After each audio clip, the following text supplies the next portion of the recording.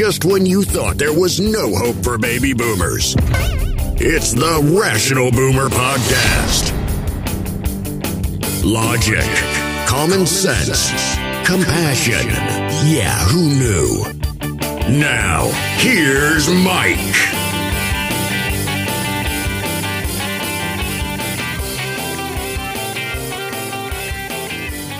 We are back on the Rational Boomer Podcast. Hopefully your day is going well. It's Friday. We're wrapping up kind of a busy week. A lot of stuff happened this past week. Joe Biden did his State of the Union address and pretty much clowned the Republicans. Jim Jordan had one of his crazy investigation hearings. It was kind of embarrassing. Jim Jordan essentially clowned himself. They're going to keep having these investigations, keep embarrassing themselves, and you would think they'd say, if this isn't working, we should stop. But they won't.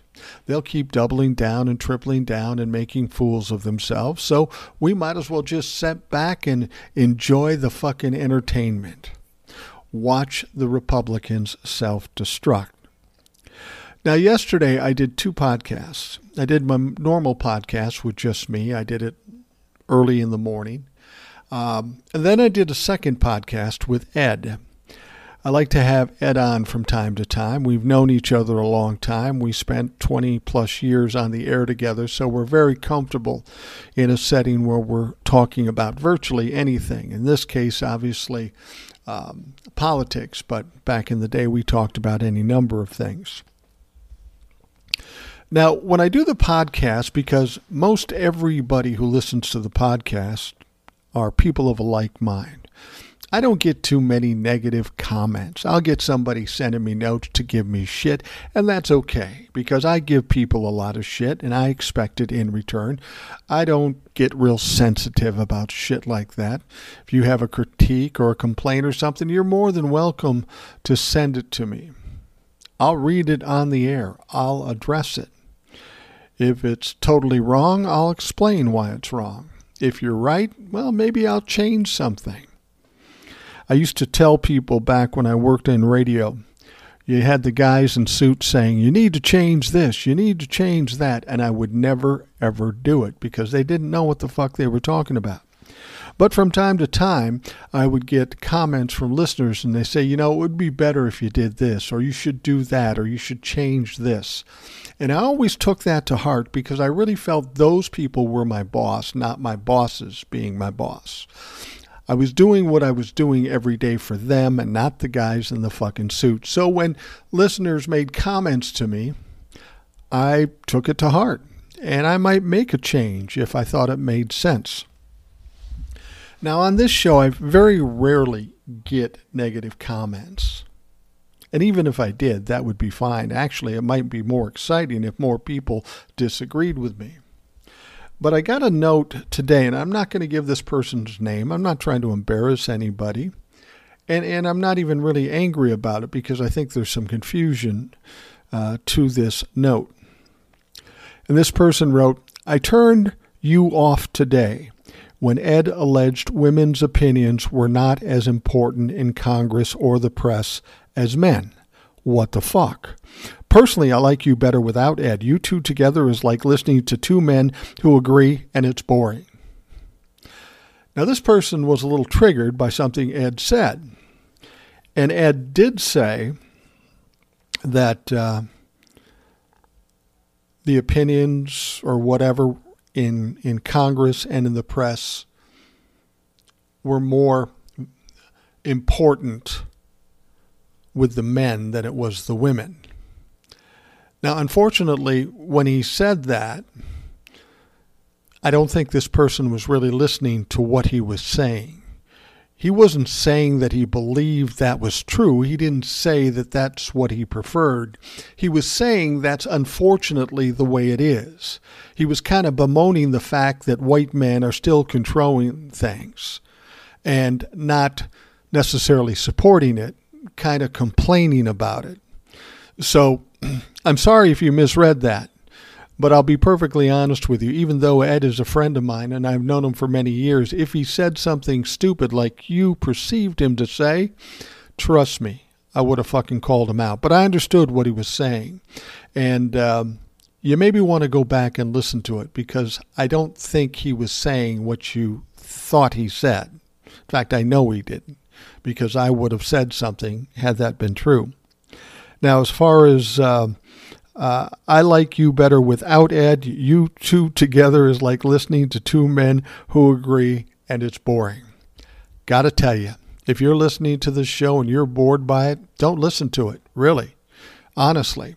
I'm not doing it to get a certain amount of listeners or anything. I started doing this on TikTok, and I had one strategy. I'm going to do what I do and let the chips fall where they may. If a lot of people listen, great. If not a lot of people listen, that's fine. I'm just going to do what I do. I'm not going to try to fabricate a persona or try to talk on certain topics just to garner an audience. That isn't the goal here. The goal is to do what exactly I feel and what I want to do and see what happens. And that's what I'm doing. So I think you misread Ed in what he said. I know you did, because what he said wasn't really negative. He was more criticizing the way things are as opposed to supporting it. And as far as you not liking listening to me and Ed, well, I do a podcast every day. Typically, the podcasts with Ed are extra podcasts, so you can still listen every day and just ignore the podcast with Ed. Hopefully that explains some things. And again, if you have some criticisms of me, by all means, send them in. I have no problem with that. Like I've said, I've been married going on 40 years in October. And in those 40 years, I've become very accustomed to criticism. And I've learned how to take criticism. And I've learned how to hold my tongue occasionally. And that's unusual for me. That's especially hard for me. But when it's with my wife, there's really a no-win situation there. Even when I win, I lose. So I might as well just lose up front. You know what I'm saying? All right, we do have some emails. Let's get to them. Good morning, Mike. As I'm listening to your latest podcast of Biden owning the Republicans, I fucking loved it. As you know, I'm from Utah, and I absolutely loved you talking about our dipshit senators Romney and Lee. Thank you. These fucks are terrible, but as you always remind us, the amount of stupid people in this country is amazing. And yep, Utah is in the top 10 for sure. Love your stuff. Keep it coming. Gordon.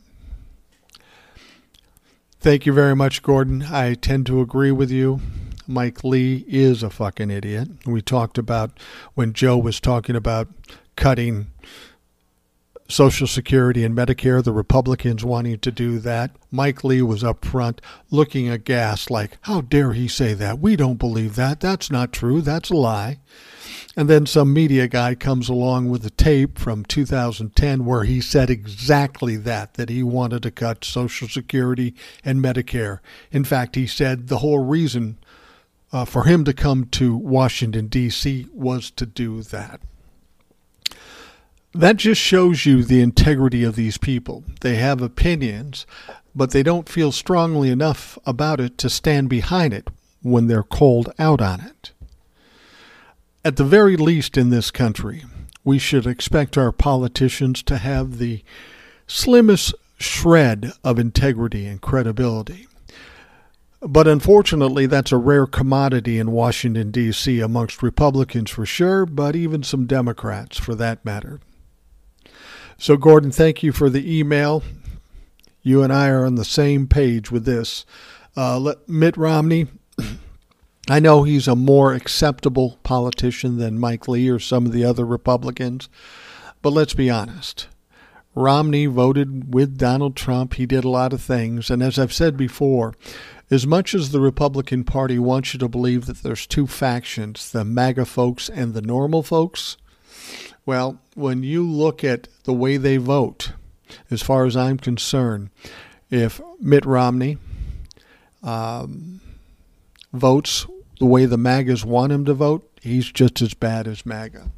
He's fucking worthless to this country if he doesn't have the temerity to actually vote his conscience and be his own man. He has to go around with a crowd, and if he has to do that, he is fucking worthless to us. And speaking of worthless, here comes an email, and it's from Eric. He's not worthless. He's cool. He's written many times. He's from Tacoma.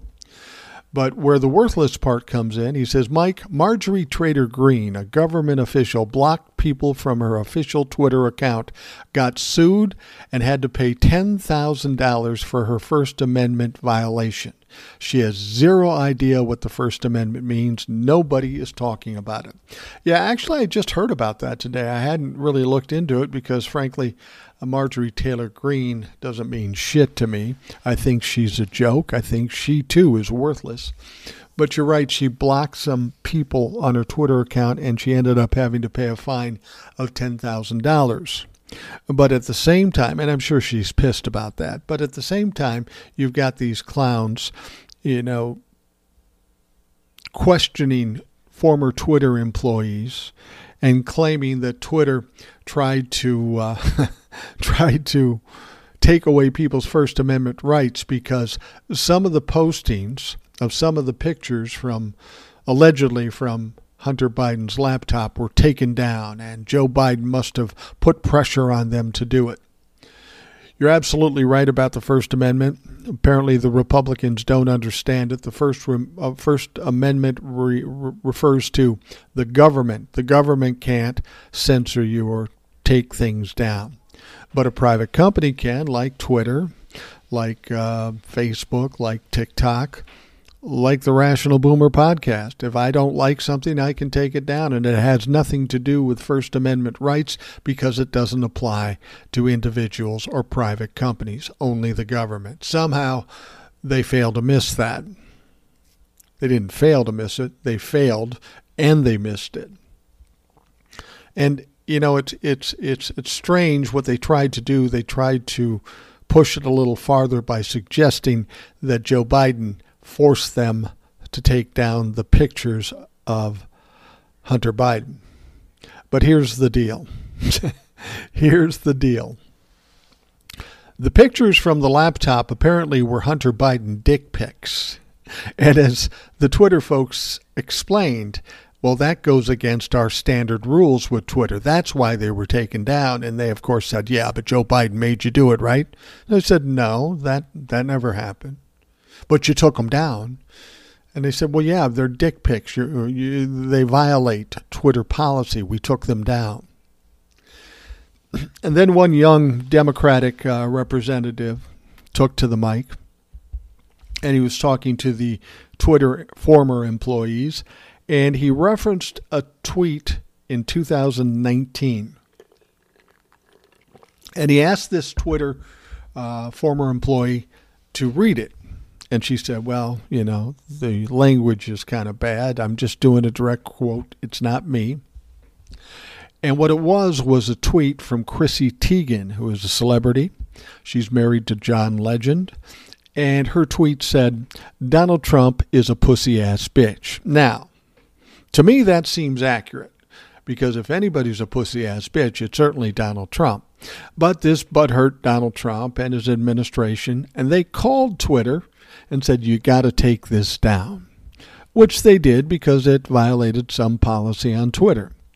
But it's ironic that these people would complain about Joe Biden when he did nothing, but be perfectly content with what Donald Trump did. Donald Trump was violating the same alleged rule that they said Joe Biden did and actually didn't. It's so typical of Republicans. They like to project. They will always accuse you of the things they're most guilty of. All right, this last email comes from somebody who signs Dark Sire.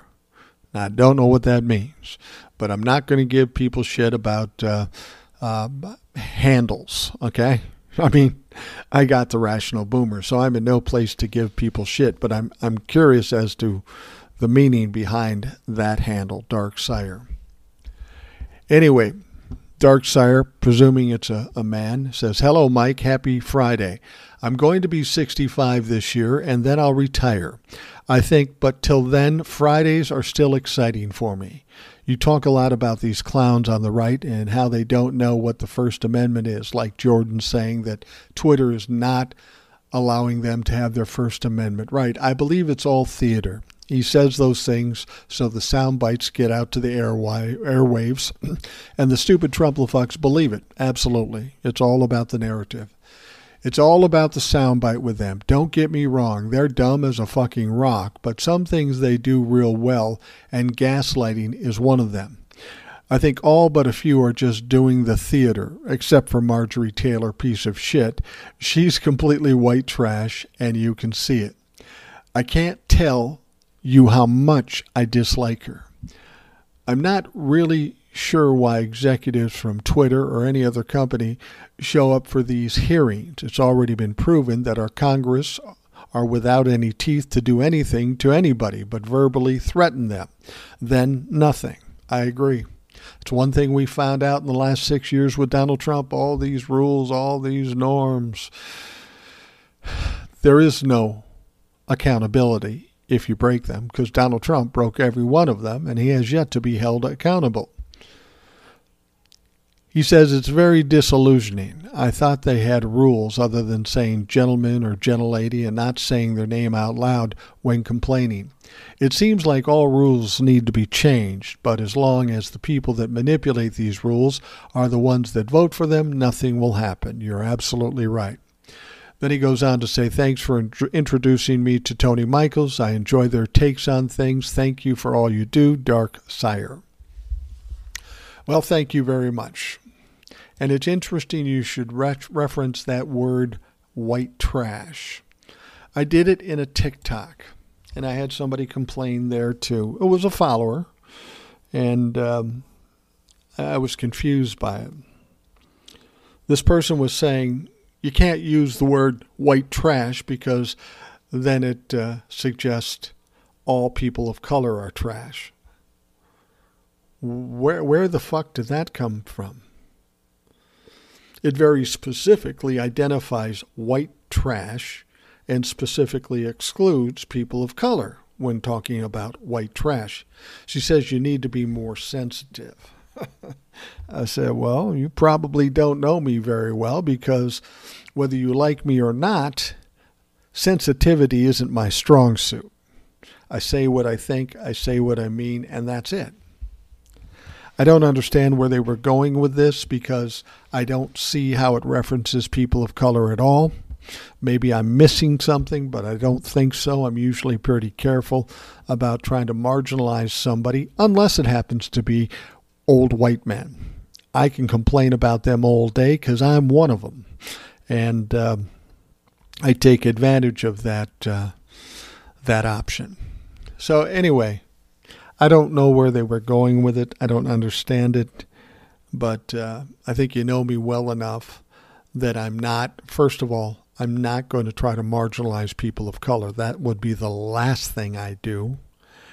And secondly, you're right. I'm not sensitive enough. I've heard that a lot. I mean, I am sensitive about some things, my grandchildren, my kids, my family. I do have sensitivities in that regard, but at the same time, when it comes to the business that I'm doing here on the Rational Boomer podcast, and I'm talking about politics, I'm going to be straightforward. I'm going to talk shit about the Republicans. I'm going to talk shit about white trash. I'm going to talk shit about the Democrats if they're deserving of it. So don't wait around or don't hold your breath for me to be overly sensitive, because you're not going to hear it here on the Rational Boomer podcast. It's just not going to happen. I mean, I've always said one of the big mistakes that people make when they're making decisions or deciding what they believe and what they think, too often people get too emotionally wrapped up in decisions, and that usually slows them down and screws them up and makes them make the wrong choice. At some point, you just have to look at logic and the facts and make your decision based on that, and be decisive about it. You're better off being decisive and making the wrong choice than making no decision at all, because then you stagnate yourself and you don't continue to move forward. As far as using the term white trash, I used it because that was in the news story, and I think it does best describe somebody like Marjorie Taylor Greene. So, enough said about that. We're moving through the Rational Boomer podcast, and some big news that happened later in the evening last night. The special counsel overseeing the Justice Department's investigation into former President Donald Trump has subpoenaed Vice President Mike Pence. Now, when we first heard that a special counsel subpoenaed Mike Pence, I think a lot of people thought it meant the classified documents that they found in his home, much like what they did to Joe Biden and Donald Trump. But that wasn't the case. This has nothing to do with the classified documents. This has everything to do with January 6th. And let's be honest, if anybody has a story to tell about January 6th, it's Mike Pence. He's the one that was talking to Donald Trump. He was the one that was being pressured by Donald Trump to do something that would be unconstitutional. Mike Pence pushed back and said, I'm not doing it. I can't do it. I don't have the authority to do it. And of course, Donald Trump got butthurt, worked up, and was screaming at Mike Pence, called him a wimp, said, you're not my friend anymore. And Mike Pence should have to tell his story. Now, the January 6th committee subpoenaed Mike Pence too, and he said, no, I'm not going to do it. I don't have to do it. I shouldn't be required to do it. Executive privilege, whatever else the fuck he was saying. But now, with Jack Smith, the special counsel for the DOJ, looking into the insurrection, that's a whole different story.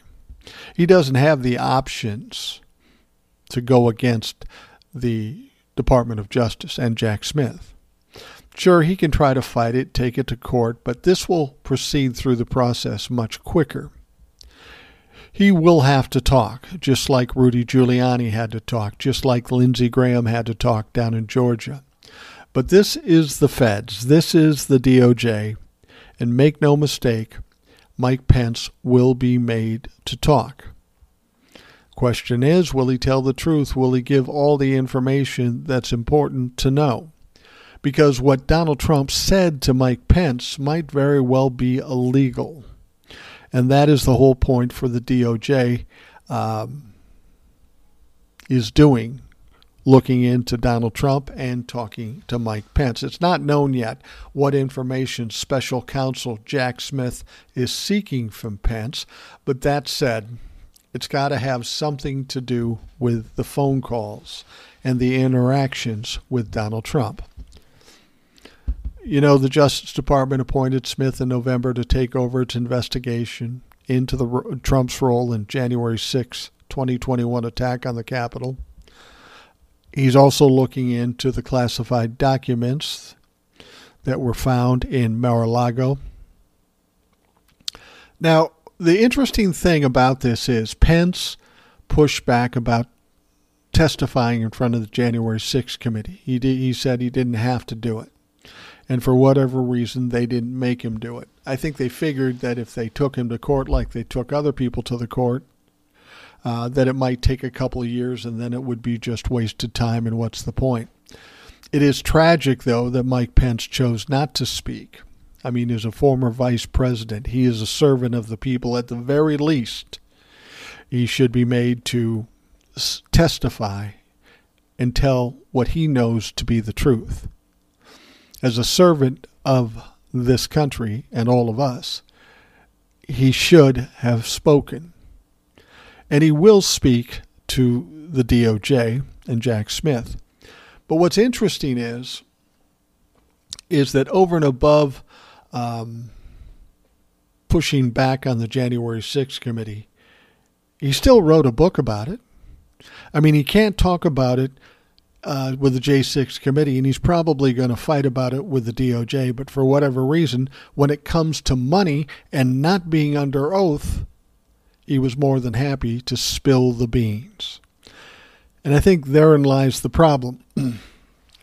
What you heard in Mike Pence's book, or what you read in his book, was probably more smoothed over than what was really true.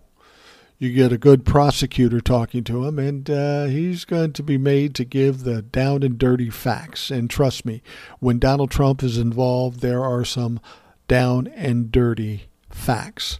Now, Pence was famously critical of Trump's actions around the January 6th attack and dismissed his claims that Democrats had rigged the 2020 election in Biden's favor, mainly because those are the facts. Now, after Trump chastised Pence at a rally in the hours before the assault, saying he lacked courage, Trump supporters stormed the Capitol, chanting, "Hang Mike Pence." It's ironic to me that you get a president talking to a vice president, threatening him, calling him names, and then calling out the dogs and having his people go to the Capitol, the U.S. Capitol, screaming, "Hang Mike Pence."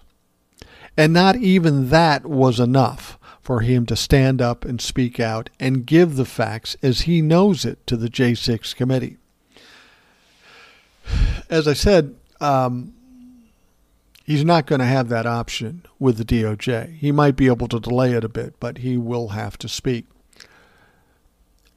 Now, the interesting thing is Pence has been critical of the FBI raid on Mar-a-Lago, saying there must have been many other ways to resolve those issues, and that showing up at Trump's Florida residence sent a wrong and divisive message to Americans. See, he's still kissing up to Donald Trump. This guy sent a rogue crowd of people to kill you, and you're still protecting this motherfucker.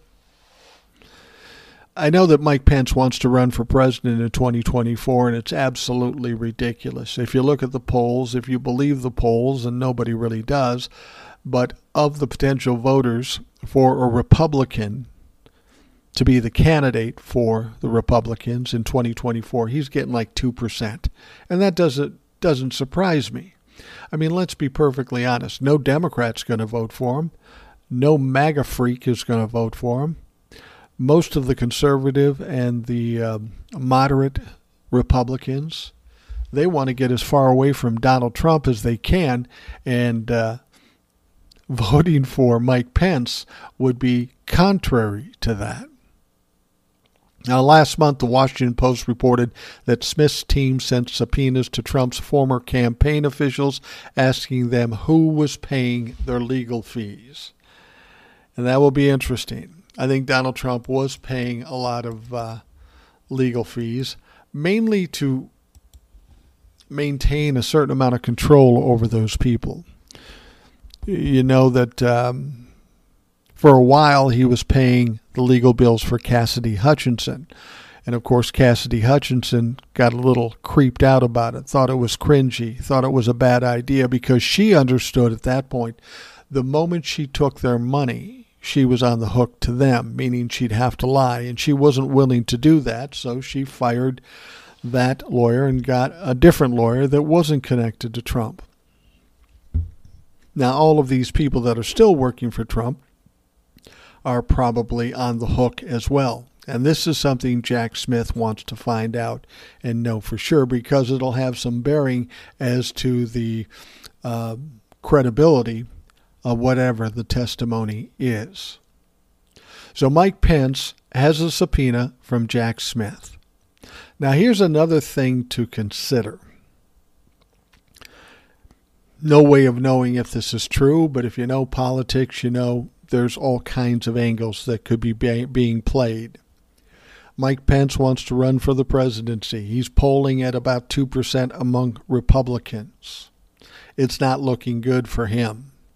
And he should know well enough that he has no chance to win the presidency in 2024. It's just not possible. So maybe he wants to do something to take Donald Trump down. Maybe he wants to testify against Donald Trump, but he doesn't want to look like he wants to testify against Donald Trump. Now, Mike Pence's people and the DOJ have been in negotiations, so to speak, about this whole testimony thing. maybe Mike Pence says, I'll testify, but you've got to subpoena me so it looks like I'm trying to avoid it. And then when you subpoena me and I go through whatever process, then it looks like you forced me to do it and I had no choice, and then Donald Trump won't sick the dogs on me again. Well, I don't know that that's true. Donald Trump will sick the dogs on anybody if he thinks it's going to help, regardless of the circumstances. But that could very well be what's happening. Pence has decided, I'm going to testify, I'm going to take that motherfucker down a notch, but I don't want to look like I'm willingly doing this, so you need to subpoena me. What's really happened here, we don't necessarily know. We probably will never know. But the bottom line is ultimately Mike Pence is going to testify. He should have testified willingly as a former vice president. That's at the very least what we can expect out of our public servants, that they're willing to step up and tell the truth when there are wrongs being done. And clearly there are a lot of wrongs being done. And if Mike Pence has inside information, and we know he does, he should willingly and proudly give it. I mean, if he needs the FBI to protect him or whatever, so be it. But to stand back and say, yeah, I don't want to talk. I'm a little scared to talk. I'm a gutless piece of shit. I'll write it in a book when I'm not under oath and making money from it, but I won't talk to the DOJ. You have to subpoena me. You see where the problem is there? It shows that this guy has no credibility. He is a coward. He is a joke. And if he thinks he's ever going to be president of the United States, he's delusional. That will not happen. There's no way Mike Pence is ever going to be elected to the presidency of the United States. All right, we'll take a quick break and we will be right back. This episode is brought to you by Shopify. Forget the frustration of picking commerce platforms when you switch your business to Shopify, the global commerce platform that supercharges your selling wherever you sell. With Shopify, you'll harness the same intuitive features, trusted apps, and powerful analytics used by the world's leading brands. Sign up today for your $1 per month trial period at shopify.com/tech, all lowercase. That's shopify.com/tech. So here's some fun news. Meta, better known as Facebook, has now restored former President Donald Trump's access to his Facebook and Instagram accounts after about 2-year suspension, according to multiple reports. The decision allows him to broadcast his views and promote his 2024 election bid to millions of followers. Now, the company said in late January that it would reinstate his account in the coming weeks. Those coming weeks have come, and he is now reinstated. CEO Mark Zuckerberg announced on January 7, 2021, that his company would block Trump from posting after then-President encouraged his followers to mount an assault on the U.S. Capitol over baseless lies about the 2020 election. Now, Meta did not respond to requests for comment about restoring his accounts. Now, I'm sure a lot of you are saying, oh my God, he's back on Facebook. The world is going to end. That's not true. The world is not going to end. In fact, I'm looking forward to his first Facebook post. Will more than likely be a picture of a plate with 3 Big Macs, 2 large fries, and a strawberry shake. Because isn't that what we do on Facebook a lot? Take pictures of our meals. I never understood why people do that. Or they take pictures of themselves on a beach at their feet. Again, I don't know why they do that. I'm not that kind of guy, so I don't do that. But so Donald Trump is back on Twitter, but he hasn't posted on Twitter as yet. And the main reason he hasn't posted on Twitter is because he's got some legal hurdle with Truth Social. They, of course, don't want him going on Twitter and then abandoning Truth Social, which he will do, and putting that company in worse condition that it's already in. Truth Social isn't going to last long, and Donald Trump is getting antsy. He wants to reach millions of people like he once used to. So he does want to get back on Twitter, but he can't at this moment unless something else changes. Now, I have a feeling that Facebook and Instagram are a different circumstance. And maybe that's why he wanted to get back on those platforms. Maybe he can do that without any legal restrictions from Truth Social. So I would say you should expect Donald Trump at some point on Facebook and Instagram spewing his ignorant bullshit. And some people are upset about this. Oh, we can't let this happen. The world is going to end. But no. Hold up. Having Donald Trump on Facebook and Instagram is a good thing.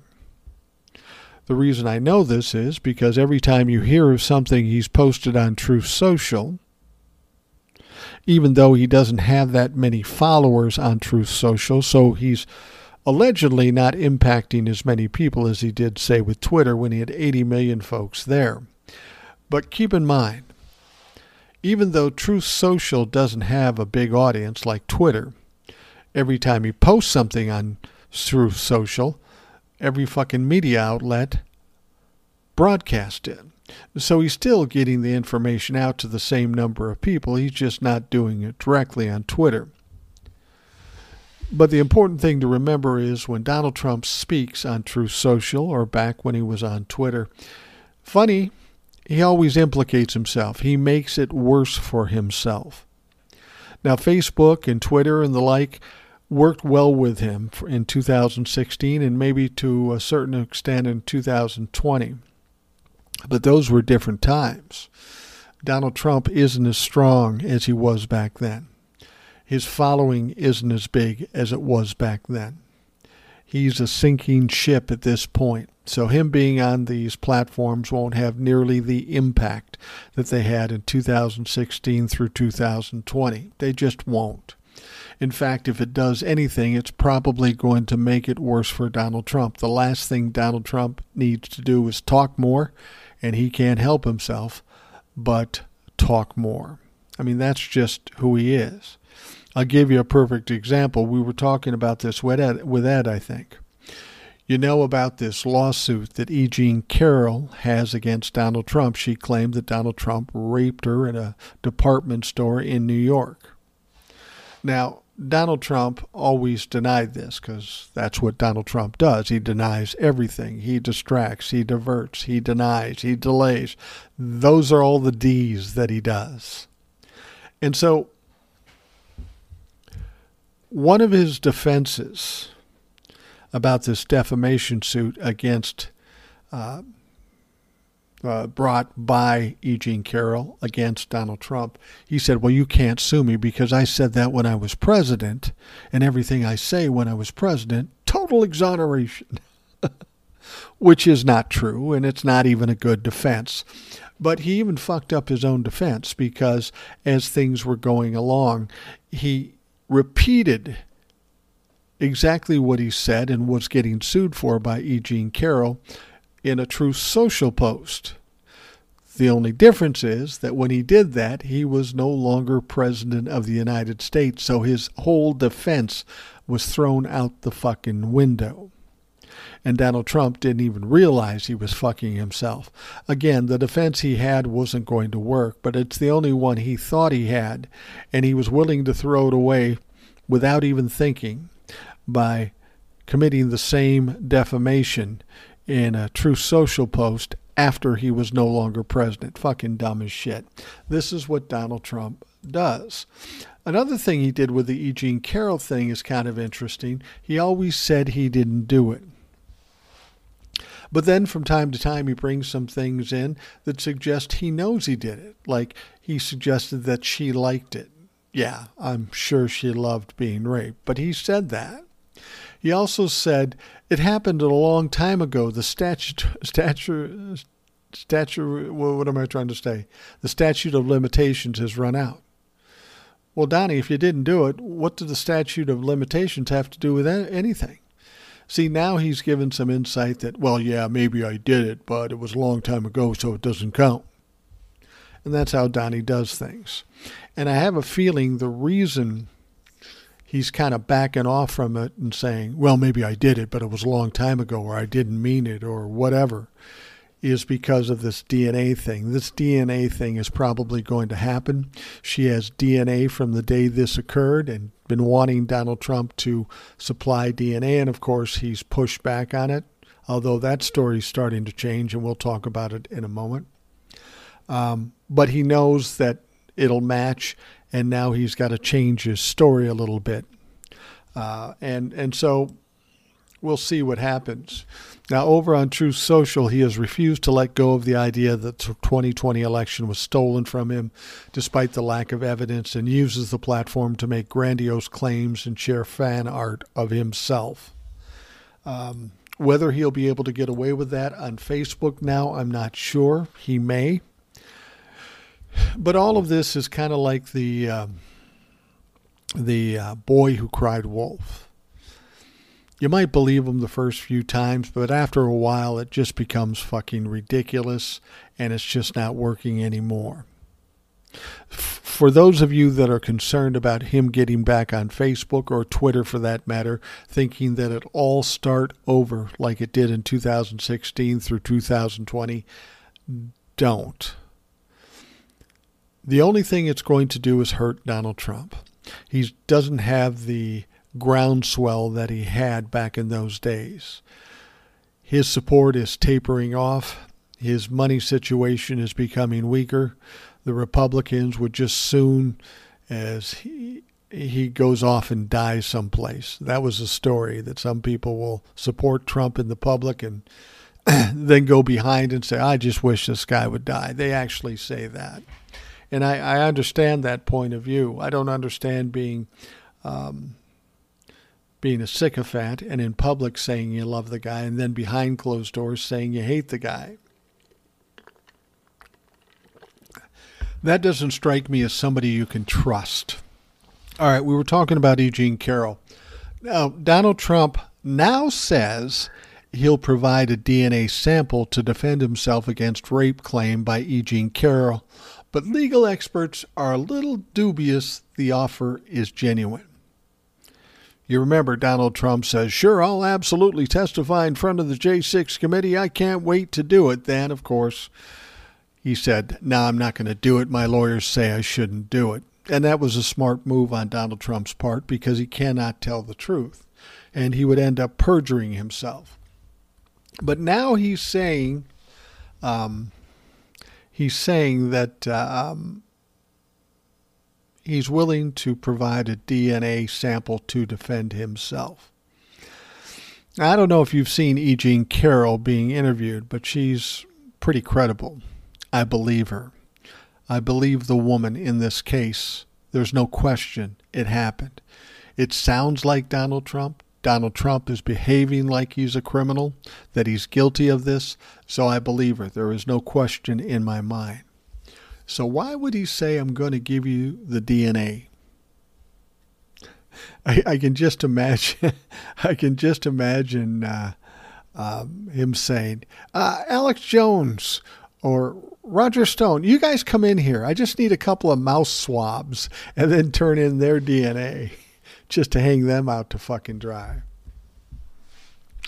But there probably is some game to this. Donald Trump just doesn't offer things up without a fight. The advice columnist still has a black coat dress that she claims she was wearing during the alleged sexual assault in the mid-90s, which could still have DNA evidence, and Trump finally agreed last week that he would, at some point, allow his lawyer to collect a sample for comparison. That was reported on the Daily Beast. Now, he says he's going to do it, but we know Donald Trump is a pathological liar, so the likelihood of him actually doing it without being forced is probably pretty slim. And is there some other game to this? I jokingly said that he'd get DNA from somebody else, but that's just stupid enough for Donald Trump to consider. I can just see it now. It sounds like a continuation of the dilatory tactics that Trump uses all the time, said Albert Schur, a University of New Hampshire law school professor and a leading expert on forensic DNA evidence. As a general rule, Trump's lawyers in every venue have the strong propensity to delay and muck things up. Well, that's absolutely true. That's what they do. That's the only strategy they have. It's the only strategy you can possibly have when you're guilty.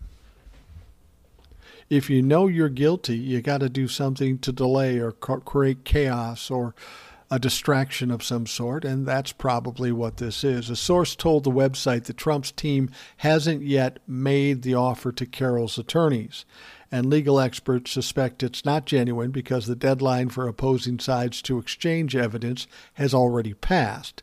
But now his lawyers can tell jurors that the DNA was offered but not tested.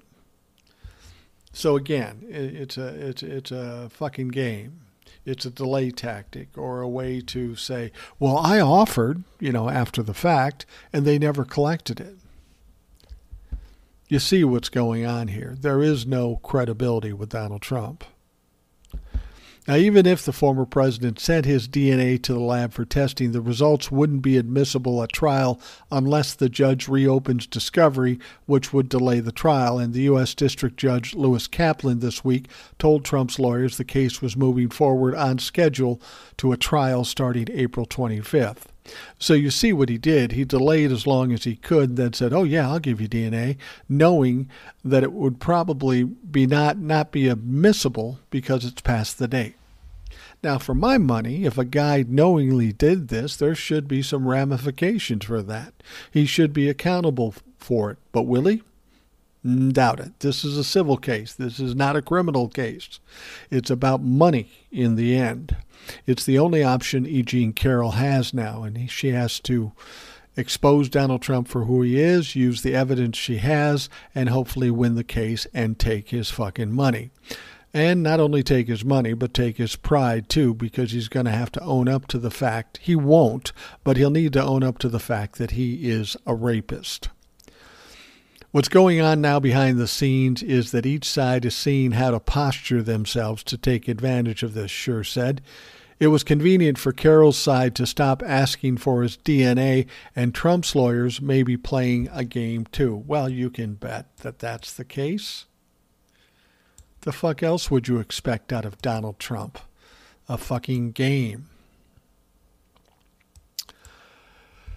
Well, when Joe Biden gave the State of the Union, the Republicans chose somebody to give the response for the Republican Party. And usually that's a hot up-and-coming politician that we're going to see big things from. In this particular case, it happened to be newly elected Governor Sarah Huckabee of Arkansas. She had the response to President Joe Biden's State of the Union address. Now, Sanders, she served as Trump's White House press secretary. She delivered a rebuttal to the president's speech that largely focused on Republican culture war issues and accused Biden of surrendering his presidency to a woke mob that can't even tell you what a woman is. Absolutely ridiculous. Sarah Huckabee did nothing but lie when she was the press secretary. She carried Donald Trump's water. She was a sycophant. She lied to the American people on a regular basis. And they pick her to give the rebuttal to Joe Biden's speech. I wonder if she wasn't just a sacrificial lamb. Maybe they had some idea that Joe Biden would hit a home run like he did during the State of the Union address. And they didn't want somebody who had a future going up against it because they could look nothing but stupid. And she did. She said most Americans simply want to live their lives in freedom and peace, but we're under attack in a left-wing culture war we didn't start and never wanted to fight. Oh, really? You're about freedom, except for women having autonomy over their body and be able to make choices about their medical situations. You want freedom, but you want to take that freedom. Every day we are told that we must partake in their rituals, salute their flags, and worship their false idols, all while big government colludes with big tech to strip away the most American thing there is, your freedom of speech. Oh, that's a good one. That's a good one, Sarah. That's not normal. It's crazy and it's wrong, Sanders said, later adding that the dividing line in America is no longer between the right and the left. It's between normal and crazy. And I will agree with you there. Unfortunately, we disagree on who, in fact, is crazy. She's suggesting that liberals are crazy, and when, in fact, it's the MAGA fucks, like herself, that are the crazy ones. They are the crazy ones, but they don't recognize that. Everybody else in the world is crazy and they're perfectly sane, which is absolutely ridiculous. Now, here's the interesting thing. You remember Steve Bannon, talk about crazy fucks. He watched the speech that Sarah Sanders gave, and he lit into her on his War Room podcast on Wednesday. Now, I don't know when this motherfucker's going to jail, but he's going to jail. I wish they'd just send him there and shut his ass down. But Bannon criticized her for failing to mention Trump's name. It was an insult to President Trump. She does not exist politically if it was not for President Trump, he said. Bannon called Sanders' speech terrible. If you're going to give a counter speech, you got to talk about important issues, he said. Don't get me wrong, the wokeism is very important, but it's not quite the heart of the matter right now. He goes on to say, she is not, and the reason she's not intellectually capable of going to the heart of the matter, right? Let's be blunt. Bannon made the comments while speaking to longtime Trump booster Lou Dobbs, who at one time was a decent newsman, but he went to shit as soon as Donald Trump came into office, and he bought into the bullshit. Dobbs said the speech was a great insult to Trump, mainly because that's what Bannon said, because he's a sycophant, complaining that Sanders did not even mention his name when she discussed going on Christmas visit to Iraq with the former president and the first lady. We knew who she was talking about. Why did she have to say his name? It looked like the Governors Association had written that speech and aligned themselves with Ron DeSantis. It was a shame, Dobbs complained. You're right. This was like written by Ron DeSantis and the entire RGA, Bannon agreed. Sanders also drew criticism from her hometown newspaper over her snarling about wokeness and the radical left. That's how she's going to want to play it. Well, the fact of the matter is she's going to end up paying the price for this. How she won the governorship in Arkansas, I'm not sure. It says a lot about the people who are voting for governor down in Arkansas. I mean, she's like Donald Trump with 1/10 the power. But I guess they thought they would have a thin but direct connection to Donald Trump, and that was important to them. God knows why. Now, these annual canned rebuttals usually come off as tone deaf. She wrote in Amanda Carpenter wrote in an editorial at the Bulwark. But with Sanders, there's an additional unexpected contrast with Biden. She spoke for a dreary 15 minutes, all scripted according to a teleprompter with no audience. Biden spoke for more than an hour with a teleprompter in front of plenty of hostile Republicans.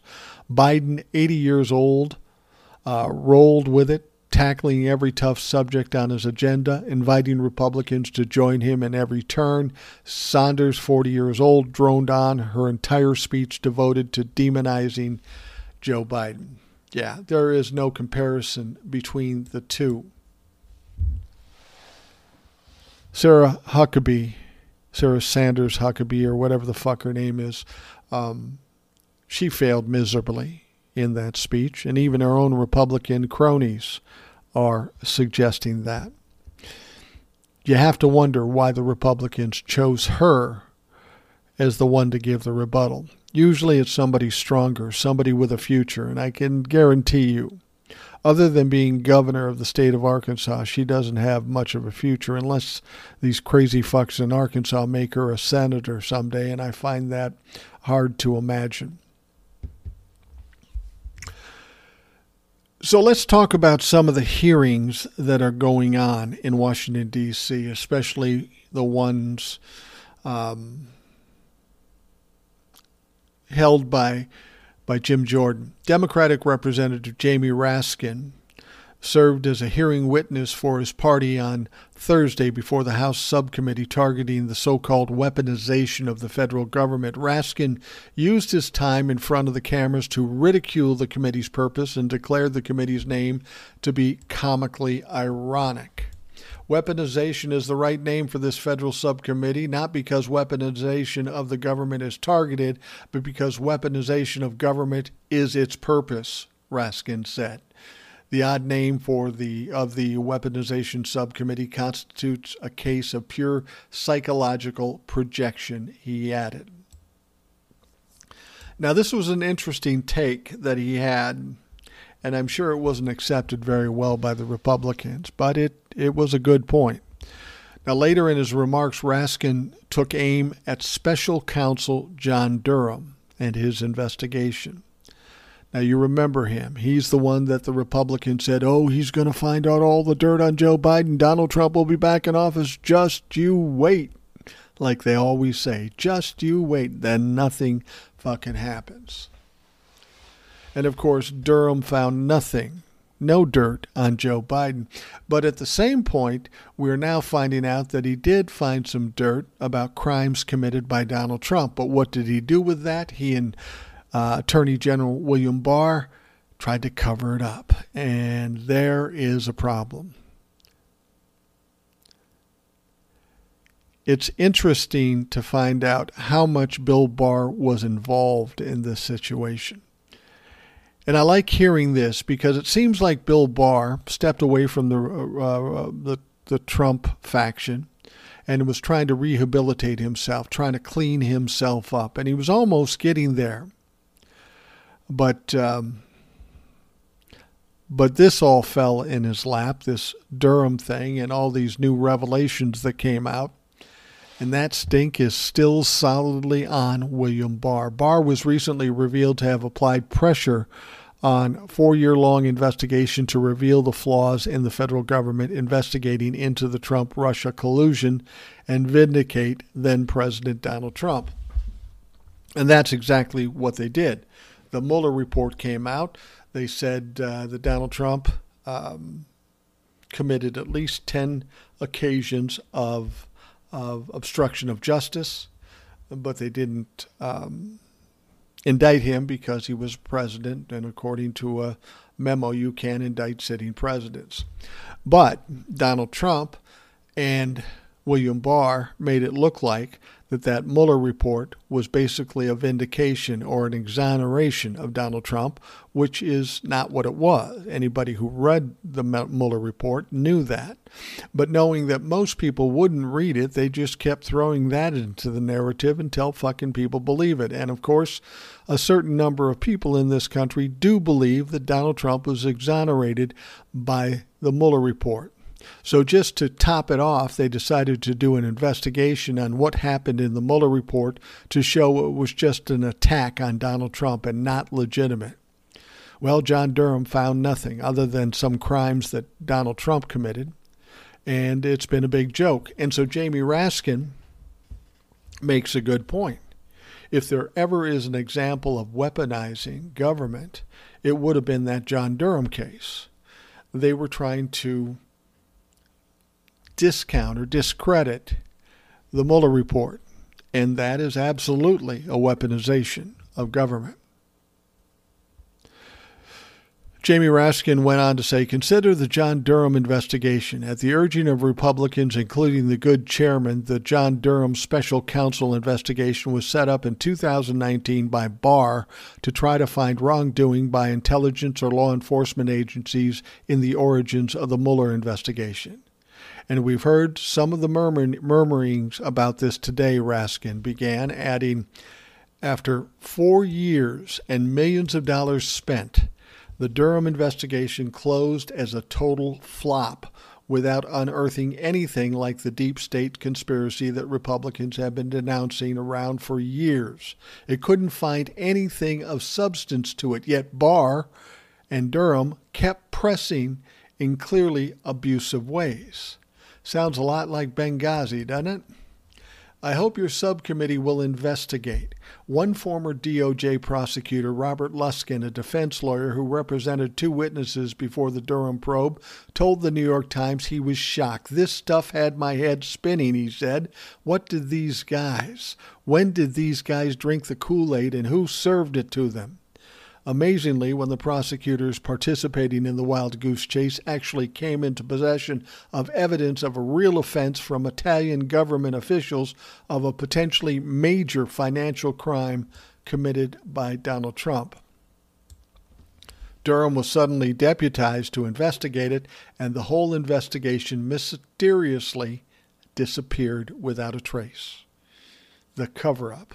Trump's enablers now want this subcommittee not to examine the Durham debacle. It is a case study in a dangerous weaponization of the justice's function, but rather to pick up the baton from the defeated and demoralized Durham team and keep the wild goose chase going on. And that's exactly it. And that's how bold these people are.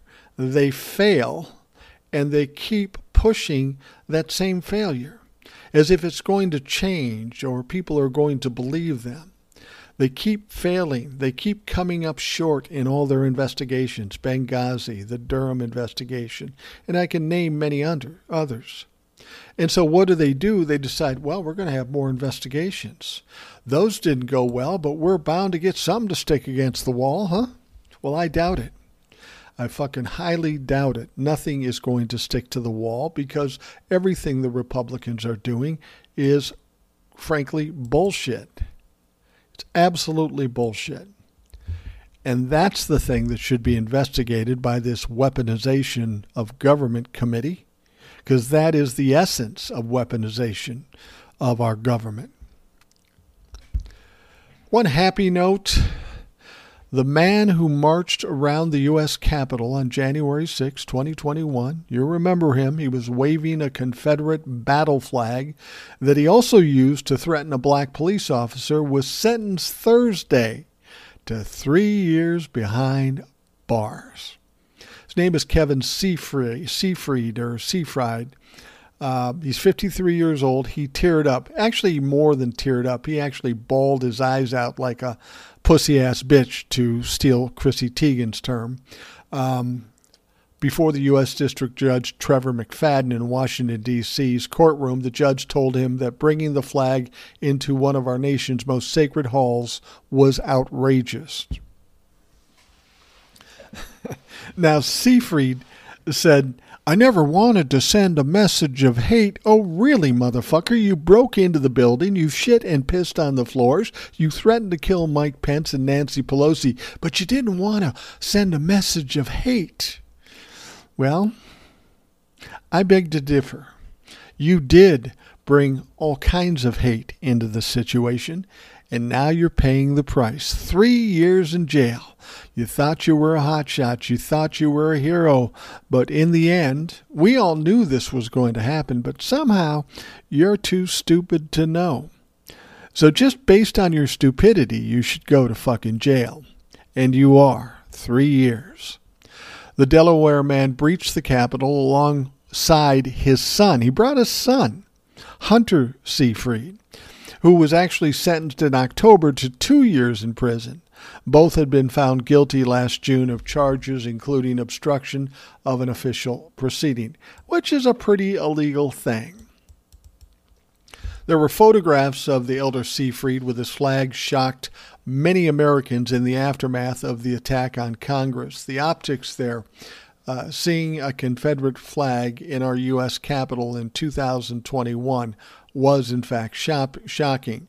The pro-slavery symbol had never been openly flown in the Capitol in the nation's history. At one point, Seafried had used the flag as a weapon against Capitol Police Officer Eugene Goodman, who faced off against the mob. You remember Eugene. He was the cop that drew the insurrectionists away from members of Congress. He is a true hero. Goodman testified in court that Seafried tried to push him away by jabbing the flagpole toward him. He was saying things like, "Fuck you, I'm not leaving. Where are the members at? Where are they counting the votes? Goodman said, according to CNN.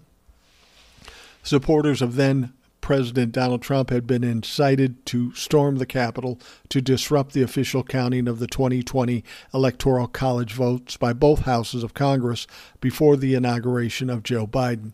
Now, Seyfried's lawyer stated in court that as a high school dropout, okay, I see what they're doing. As a high school dropout, he maybe wasn't smart enough to understand what was really going on. Yeah, I'm sure that was it.